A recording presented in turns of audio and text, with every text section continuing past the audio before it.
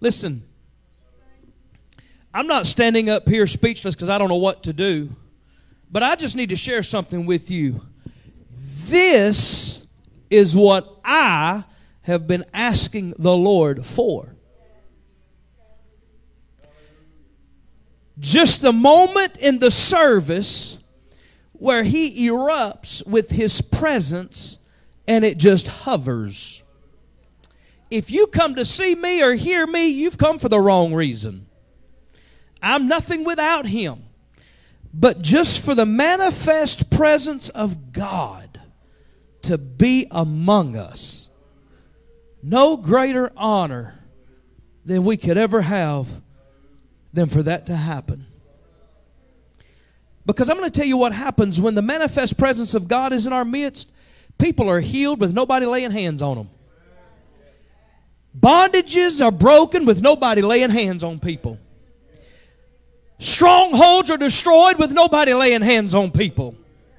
You say, well, preacher, I thought we were to lay hands. We're admonished in Scripture to do that. But the reality of it is, God don't need our help. He's God all by Himself. I said, He's God all by Himself. And He'll do it in such a way that only He can receive the glory, the honor, and the praise for it. My blessed God. Hallelujah.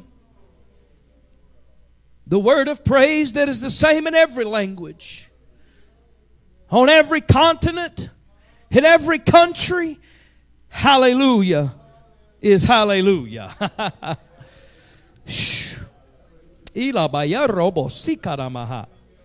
My blessed God.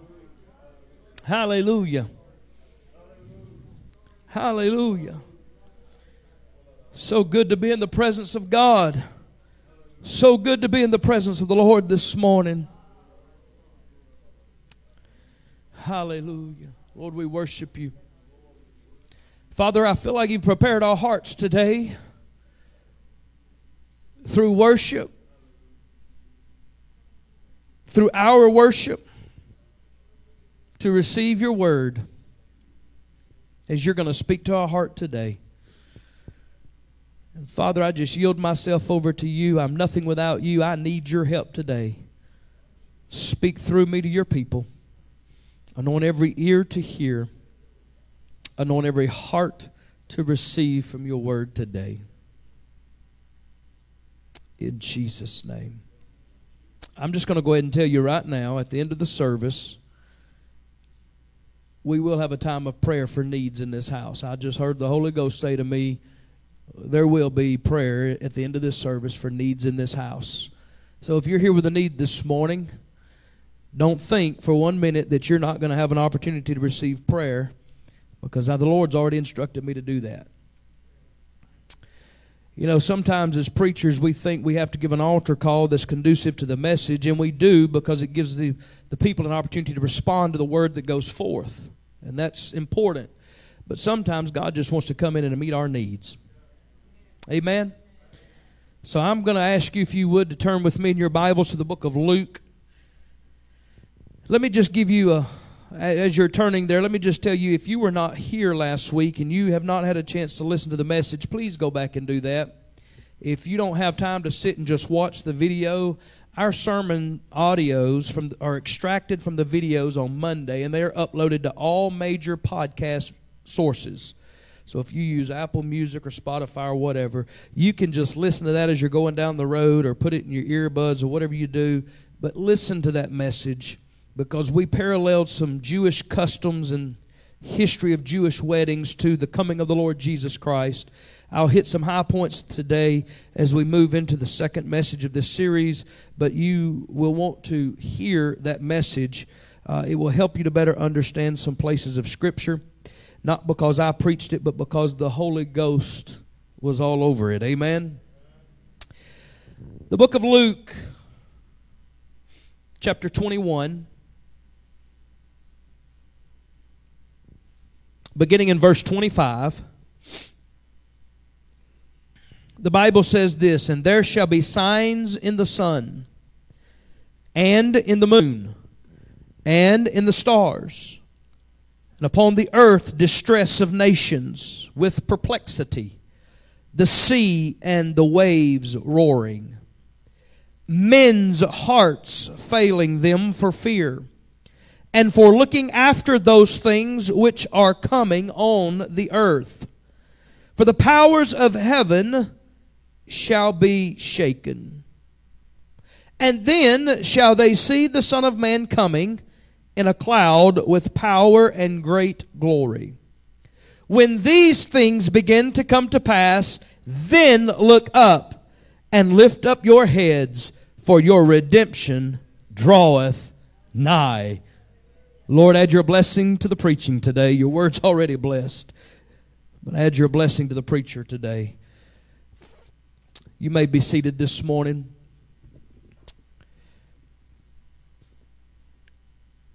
Today's message is going to just give us a timeline, if you will, or like the sequence of things that are to come. After this week, we will begin to dive into different portions of this, and we will look at it each in its own context. But today we're just going to kind of give a sequence of the things that are going to take place. Dr. Charles Kahn said these words one time. He said, "These are days of both exciting and perilous times. Exciting because of the tremendous progress being made in the fields of technology and science. Perilous because of the lack of corresponding spiritual progress. The result is inevitable confusion and disorder, pressing almost to the point of chaos. It is no wonder that men's hearts are filled with fear and anxiety. We need not be dismayed, for God has shared with us things that must come to pass, and we can have our hearts anchored in a sure knowledge of Him." Let me just take a moment right here and say to you today, some of you are note takers when the message is going forth. If you don't take any other note, just jot down the scriptures that I share with you today, so you can refer back to these at another time. I would say today that to most of the world's population, these times that we live in are not only confusing, but they are frustrating. They are perplexing times. Men look upon the happenings of this time with awe, and with anxious wonder they say, what is going to happen next? Everybody wants to know what's about to take place. We read in Luke chapter 1 verse 26 that men's hearts are failing them for fear. They are looking after those things which are coming on the earth. They have an interest in what is about to happen. The reality of it is that terror is gripping the hearts of men as they look upon these times, and these are most unparalleled times of history in the world. Religious leaders everywhere believe and hold on to the fact that something momentous or even unprecedented is about to take place on the world scene. You see, the atmosphere is charged with expectation. If you look around us horizontally, everything in the world seems to be falling by the wayside, and things seem to be out of control, and things seem to be spiraling. But can I just tell you this morning that when things are like that in the world, it gives hope to the children of God, because there is a brighter day coming. Not here in this earth, but in the life that is to come. The atmosphere is charged with expectation and even a tenseness. Humanity is being gripped with fear. Do you realize that the things that are transpiring today are not by accident, but they are actual fulfillment of Bible prophecy? In the Word of God, He has outlined world events. And we're going to dive into these today. This is God's program. This is God's timetable. God has not yielded His authority to anybody else. God has not allowed things to get out of control. But can I just tell you that the same God that said, "Let there be light," is the same God who remains in control of everything in the earth today. You say, well, why is there so much evil and wickedness? Because God's given to humanity free moral choice to make their own decisions and do their own thing. Hello, somebody. But this is God's program. Everything that is happening in chronological sequence, just as the prophets of God has spoken them. You see, the last page of human history is about to be written, but there's some things and events that must take place before the end of the world. I remember back September the 11th, 2001, when the two planes hit the World Trade Centers in New York. Everybody thought the world was coming to an end. People flocked churches. People were giving their hearts to God by the droves and the masses. Only for a few days to pass and everything seemed to be better, and everybody went back to their old way of living. But there's coming a day, in a moment, in the twinkling of an eye, where you're not going to have a chance if you're not already ready. That's why today is the day of salvation. It's time now to be ready. Here's the reality of it. Men of the world are aware that something is about to transpire. Those who have studied God's Word do not have to guess what will happen. I want to give you just a quick order of the order of things and how they're going to happen, the chronological sequence. The next thing on the schedule is the personal return of the Lord Jesus Christ. Then the rise of the Antichrist. Then the tribulation period, followed by the battle of Armageddon. Then Christ's return to earth. Then it will be the millennial reign of Christ. Then Satan will be loosed for a short season. Then the great white throne judgment. And then a new heaven and a new earth. This is a brief list of the order of events from now until the end of the world. But in order for us to get a picture of things to come, I want to briefly today look at each one of the things that I've mentioned, and then later on we'll dive into these more in depth. I just want to establish flat-footed, firm in my stance today, so you don't have any question about where I am or where I stand. I believe in the imminent return of the Lord Jesus Christ. By imminent return, I mean it could happen at any moment. At any point in time, Jesus could step out on the clouds of glory for His church. Imminent means that suddenly it's going to happen at any moment.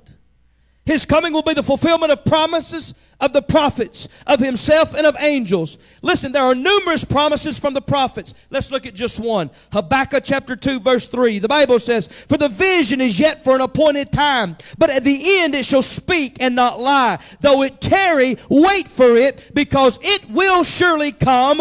It will not tarry."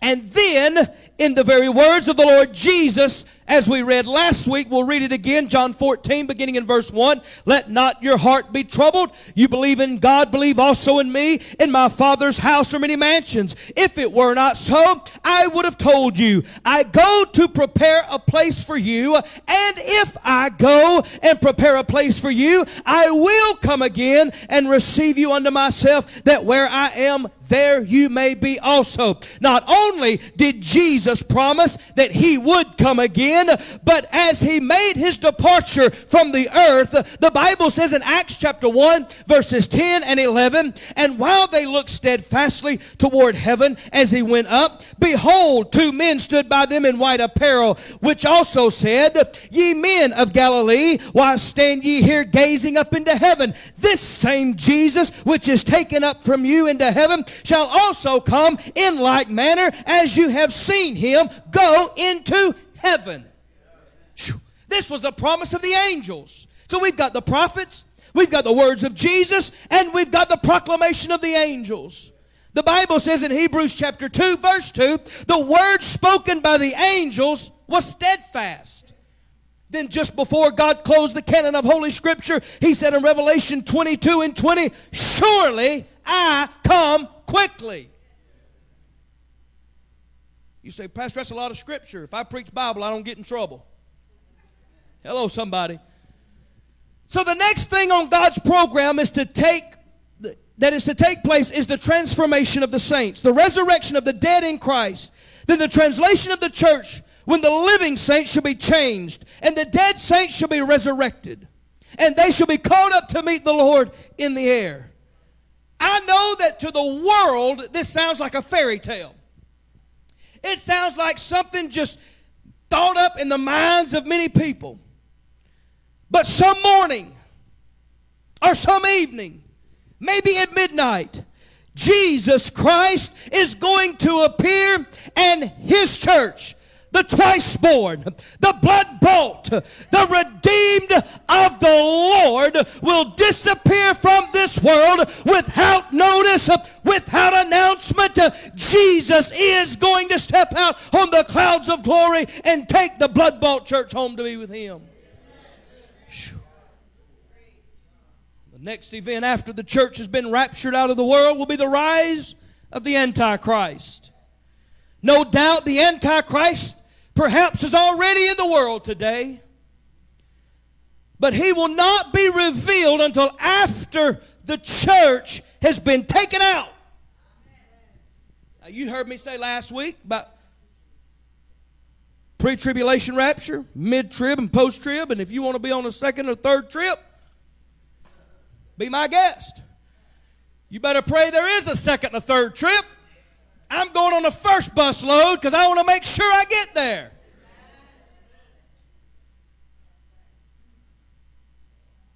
I thank God I don't have to worry about the Antichrist. Now, there are many Antichrists in the world today. There are many who are Antichrist, but they are not the Antichrist that has risen to that popularity. That will take place after Jesus steps out on the clouds and raptures the church home. Do you believe that? I absolutely do. Let me show you. The Scripture says in 2 Thessalonians chapter 2, verse 8, "And then shall that wicked be revealed, whom the Lord shall consume with the spirit of His mouth, and shall destroy with the brightness of His coming." The first part of this verse, "and then," has reference to after the church has been taken out of the world. The Antichrist will be a super ruler who will gain prominence as a world leader through the power of Satan. More Scripture. The Bible says in Revelations, "Even him whose coming is after the working of Satan, with all power and signs and lying wonders." And the Bible says the whole world will wonder after him. Simultaneously with the rise of the Antichrist shall begin the period known as the tribulation. There are some terms in Scripture that are synonymous with the tribulation period. Some of those terms are the day of God's rebuke, the day of the Lord, or the day of Jacob's trouble. In the words of Jesus Christ in Matthew 24:21, the Bible says, "For then shall be great tribulation, such as was not since the beginning of the world to this time, no, nor ever shall be." The rapture of the church, the coming of the Lord Jesus Christ, is the next thing to happen. The imminent return, then the rise of the Antichrist. Then begins the Great Tribulation period.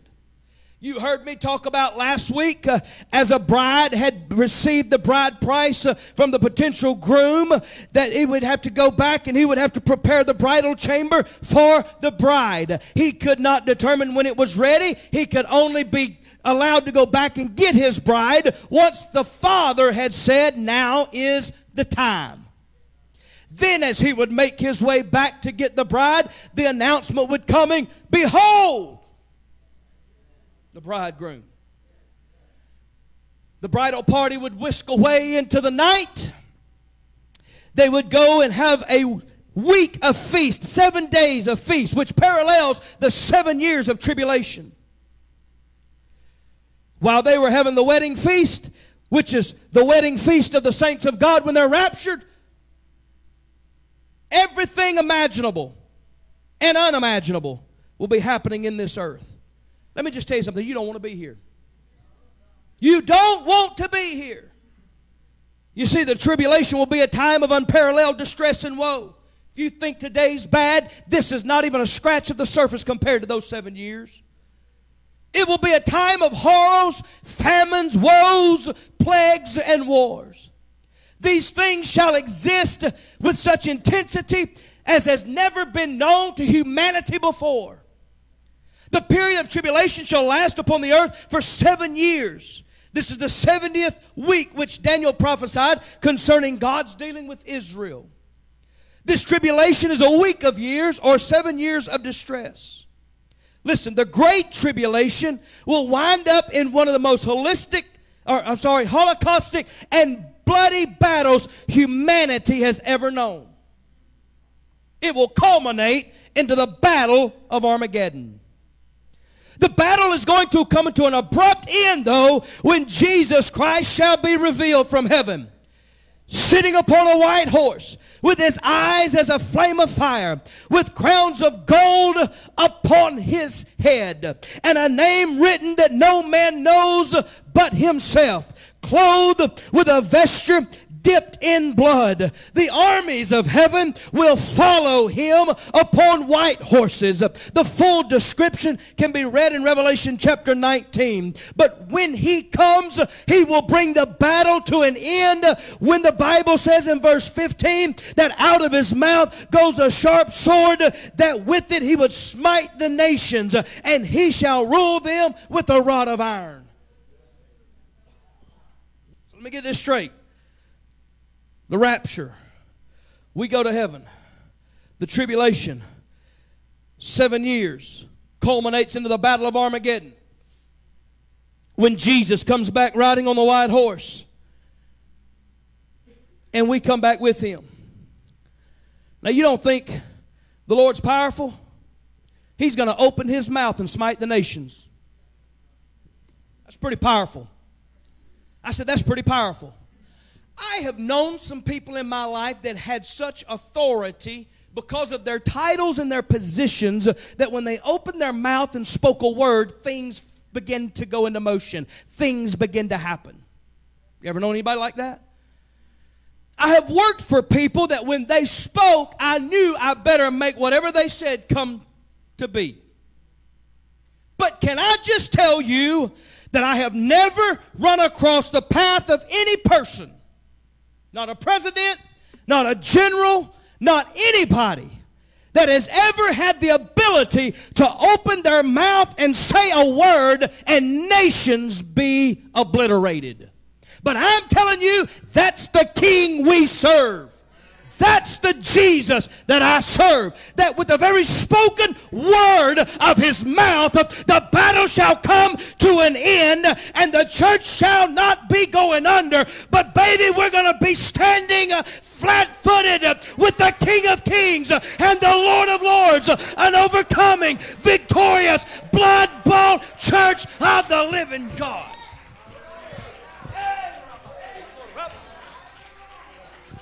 Oh, it may look like we're losing the battle today, but you just hang around a little while longer, because when the smoke settles and the dust clears, we're going to win the battle. I'm glad I'm on the winning side. I said, I'm glad I'm on the winning side. I'm glad I've read the book and I know how it ends. It's not up in the air. It's not up to anybody else's choice. Brother Moore, I've read the back of the book and I know how the story goes. And we're going to win this thing. Whew. I don't have to wait till I get there to be victorious. I can have victory today. But I'm telling you, when all hell's breaking loose in the earth, there's going to be one riding on the back of a white horse. He's going to come down. And when it just looks like things are about to only get worse, he's going to open his mouth and everything's about to cease, because the King has come on the scene. My Lord God. Whew. The prophet Zechariah tells of this event, as he says in the 14th chapter and the 3rd verse. Then shall the Lord go forth and fight against those nations as when he fought in the day of battle. This event we call the revelation of Jesus Christ, or his second coming. Now let me just slow down here a minute, because I mentioned this last week and I want to make sure you've got this down. You need to note that the coming of the Lord Jesus Christ is one advent in two events. The first time he comes will be the rapture of the church. That is not the second coming. That is when the dead in Christ shall rise, and then those who are alive and remain will be caught up together with him in the air, and so shall we ever be with the Lord, the Scripture says. But during the 7 years of tribulation, we will be in heaven, and the actual second coming will be when he comes back to smite the nations. First, he comes to catch away the living and the dead saints to meet him in the air, which is called the rapture.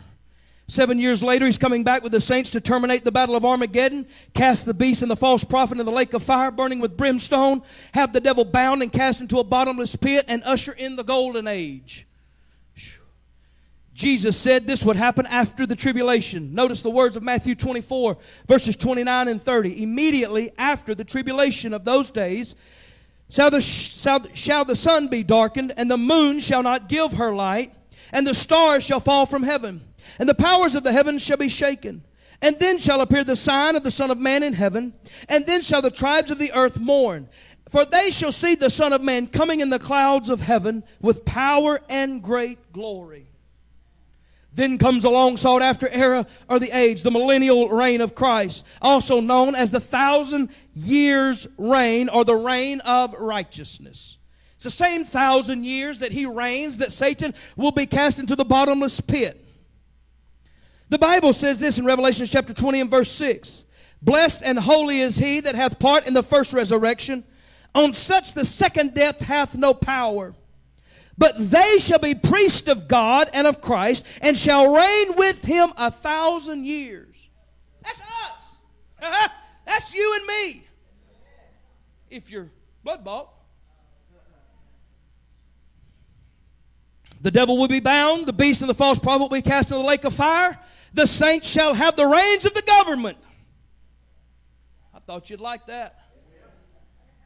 Jesus shall be the supreme ruler. The prayer of the church will come to pass. Thy kingdom come, thy will be done on earth as it is in heaven. The entire world will be at peace. That's unimaginable. Poverty will be banished from the earth. That's unimaginable in our human minds today. Man will own his own home, and praise be unto God that taxes will no longer be coming due. I said peace on earth. Hello, somebody.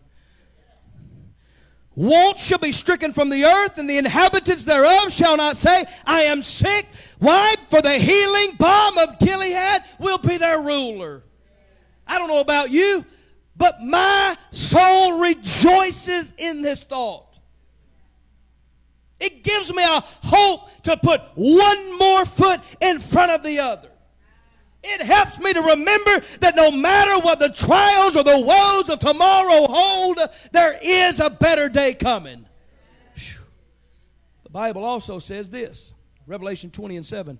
When the 1,000 years are expired, Satan shall be loosed out of his prison. The 1,000 years confinement to the bottomless pit is not going to change his nature.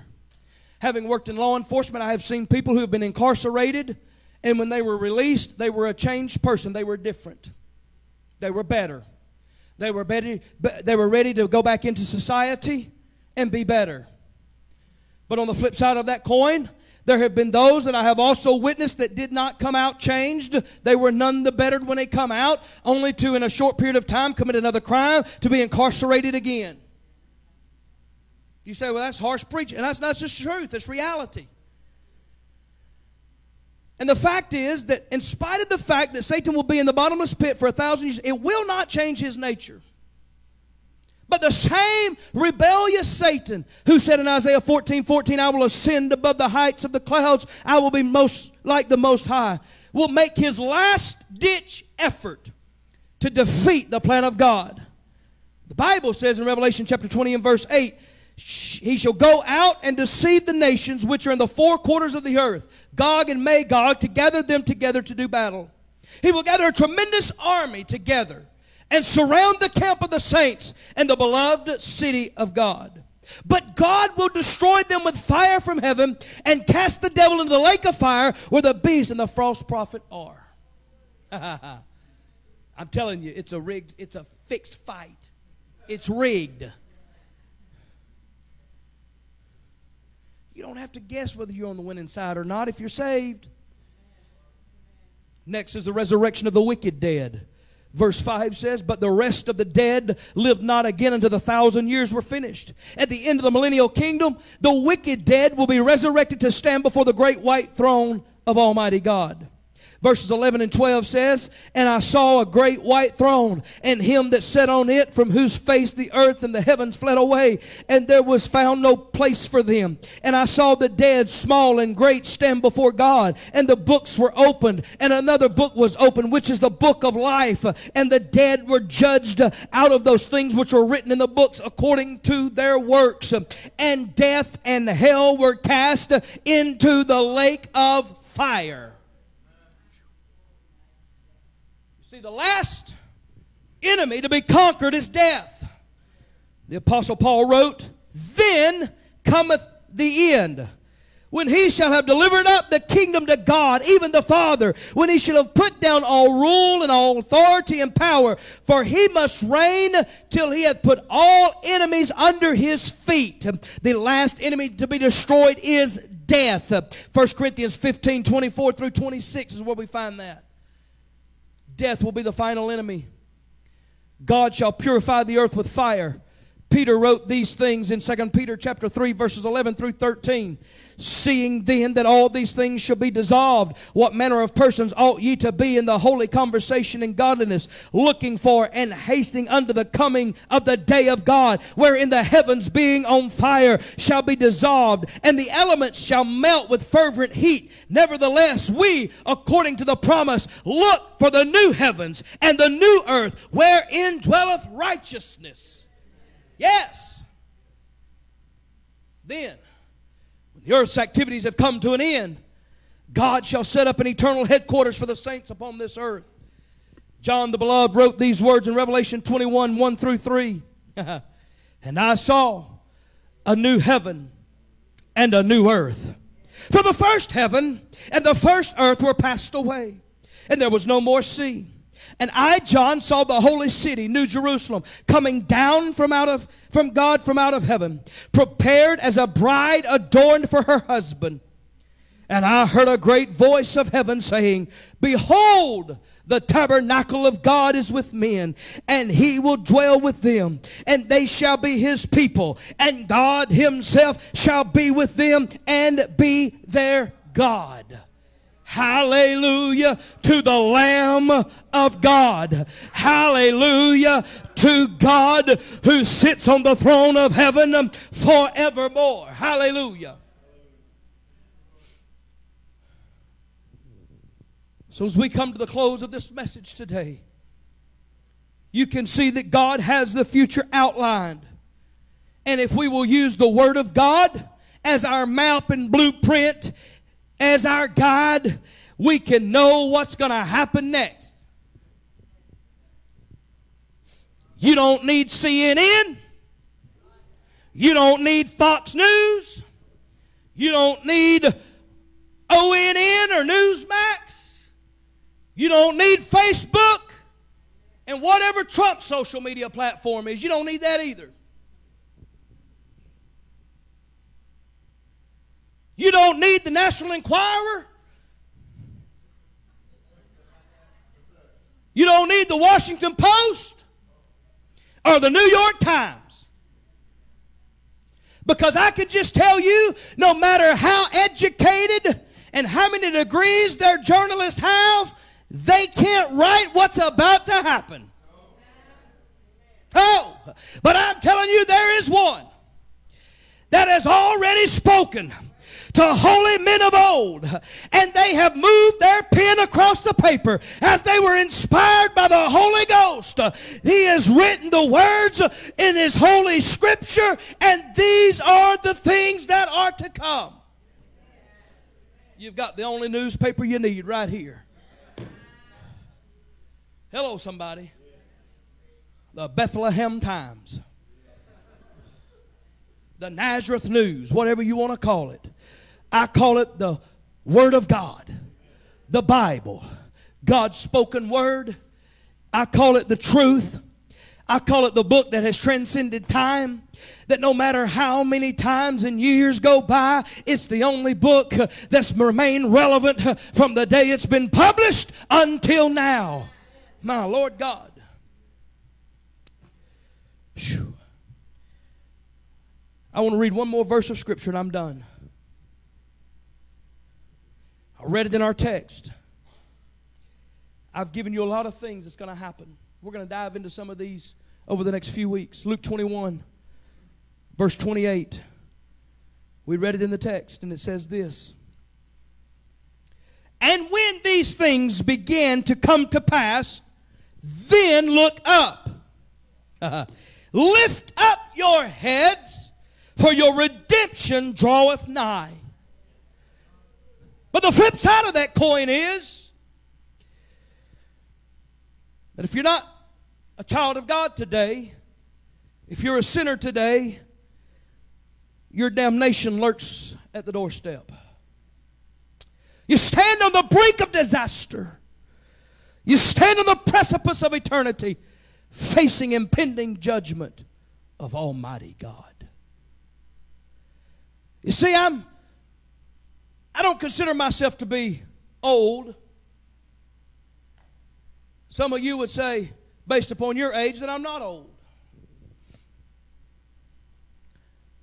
I consider myself to still have a lot to learn, but I also consider myself to have learned some things along the journey. I've had people tell me I was old school in my preaching. I've had people tell me that I was a black preacher trapped in a white man's body. I don't know what that means. Some of you need to laugh. The Bible says that a merry heart doeth good like a medicine. I don't know what all of that means. You call me what you want to. Old school, stuck back in the day, whatever you want to call it. But I believe this book, from the front cover to the back cover, and I'll stand and declare its words and its message to the day the Lord takes me home or the rapture happens. What do you mean by that, preacher?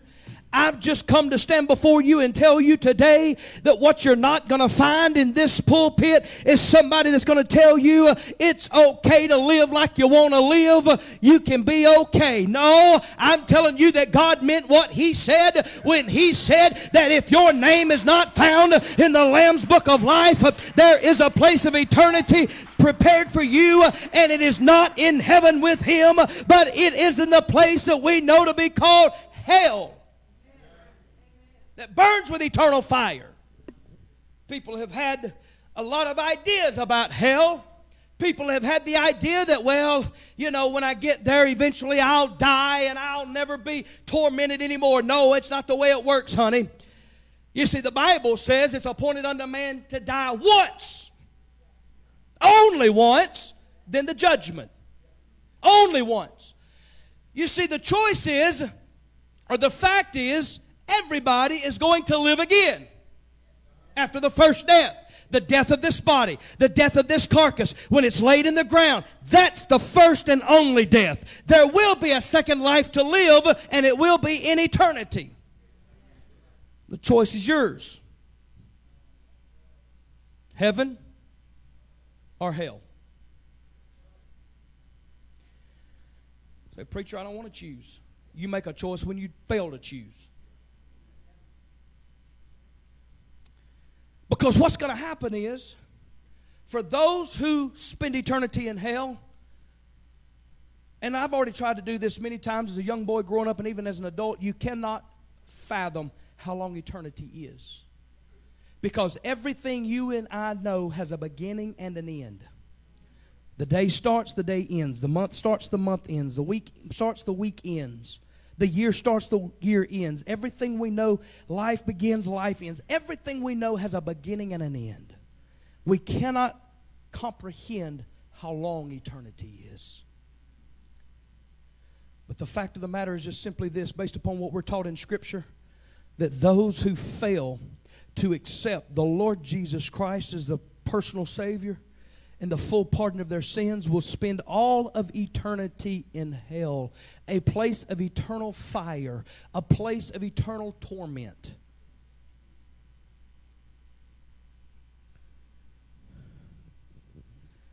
Say, preacher, why are you saying that? Because we need to be reminded that even in 2023, hell still exists for the unbelievers. Church has evolved to a place to where we don't hear hell preached anymore. Hello, somebody. But the fact of the matter is, you don't have to go. There's a place that has been prepared and is being prepared for you, where there is no sickness, there is no trial, there is no tribulation, there is no heartache, there are no tears. There's a place that's been prepared for you where there never comes a night, for Jesus Christ is the light of that city, where perfect peace and tranquility exist, where we shall for all of eternity sit at the throne of God and cry, holy, holy, holy, holy, holy, as we worship the God of heaven. As we enjoy the mansion prepared for us. As we enjoy a place where the street is made of transparent gold. The gates are erected in great pearl. Walls of great jasper. I'm here to tell you this morning, you don't have to spend eternity in hell, for God has made a way of escape. But the only way is through Jesus Christ. He said, I am the way, the truth, and the life. I don't care what Oprah Winfrey says or any of those other ones. There are not many ways to God. There's only one way. You're not going to get through the back door. You're not going to climb through some unlocked open window, but you're going to have to go through the blood. You're going to have to go through Calvary. You're going to have your name written in the Lamb's Book of Life, and you're going to have to be accepting of the sacrifice that Jesus made. Anything else, you don't go. So that's harsh, preacher. That's just a fact. And I'm going to tell you what. I am sick and tired. We probably ought to cut the live stream right now. Don't do it. But I probably ought to. I am sick and tired of men and women who claim to be called by God and anointed by God that will not stand flat-footed and declare the Word of God. They want to preach some feel-good sermon to pat you on the back and make you feel good and make me feel good. Tickle our ears and just give us a little push for tomorrow. I'm here to tell you there is a day of destruction coming for the unbeliever. We need some people that stand up with a backbone and preach the truth. You say, preacher, you're scaring me. Maybe you need to do some inventory. This is not meant to scare anybody. This is meant to encourage us. Matter of fact, Paul wrote this word to the church at Thessalonica when he wrote about the day that Jesus would step out on the clouds of glory. Verse 18 says, wherefore comfort one another with these words. I'm convinced we don't see as many people saved in the churches today because we don't preach hell hot anymore. That's just my opinion. But there it is. But I'm telling you, you don't have to go to hell. You can go to heaven. As you're standing with me all over this place, I want to share one quick story with you. And if you have tuned me out and you have not listened to anything else I've said this morning, I want to implore you to listen to this story I'm about to tell you. There was a man who boarded a train one day, and he took his seat on the train, and to pass the time, he took his Bible out to read. And there was a gentleman sitting next to him on this train that saw him as he pulled his Bible out and prepared to read it. And the man looked at the Bible in his hand and looked up at the man and he said, "You preachers make me sick. The man sitting there clutching his Bible in his hand looked at him and he says, I'm sorry, sir, could you elaborate why preachers make you sick? He said, the reality of it is, and you all preach it, the whole human race is doomed because of the fall of Adam. It's not my fault Adam sinned and Eve sinned. I shouldn't be in a place to make a choice. We're all going to hell, not because of what we've done, but because of Adam and Eve. That's why we're going to hell. The young man looked at him as he clutched his Bible and he said, Sir, I beg to differ. He said, you have correctly stated that because of the fallen Adam and Eve, sin entered the world. And all have sinned and come short of the glory of God according to Scripture. He says, but you left one part out. He said, the part that you left out, my friend, is that you don't have to go to hell. Jesus stepped in the way and offered His blood for redemption. You see, when the day comes and we're standing before God, we won't be able to say it's Adam's fault or it's Eve's fault. We won't be able to say it's so-and-so's fault because I didn't know.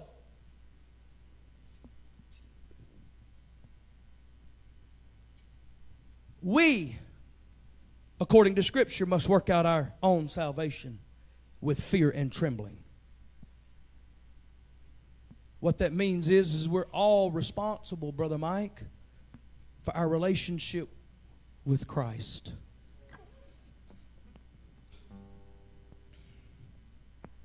Every head bowed, every eye closed this morning.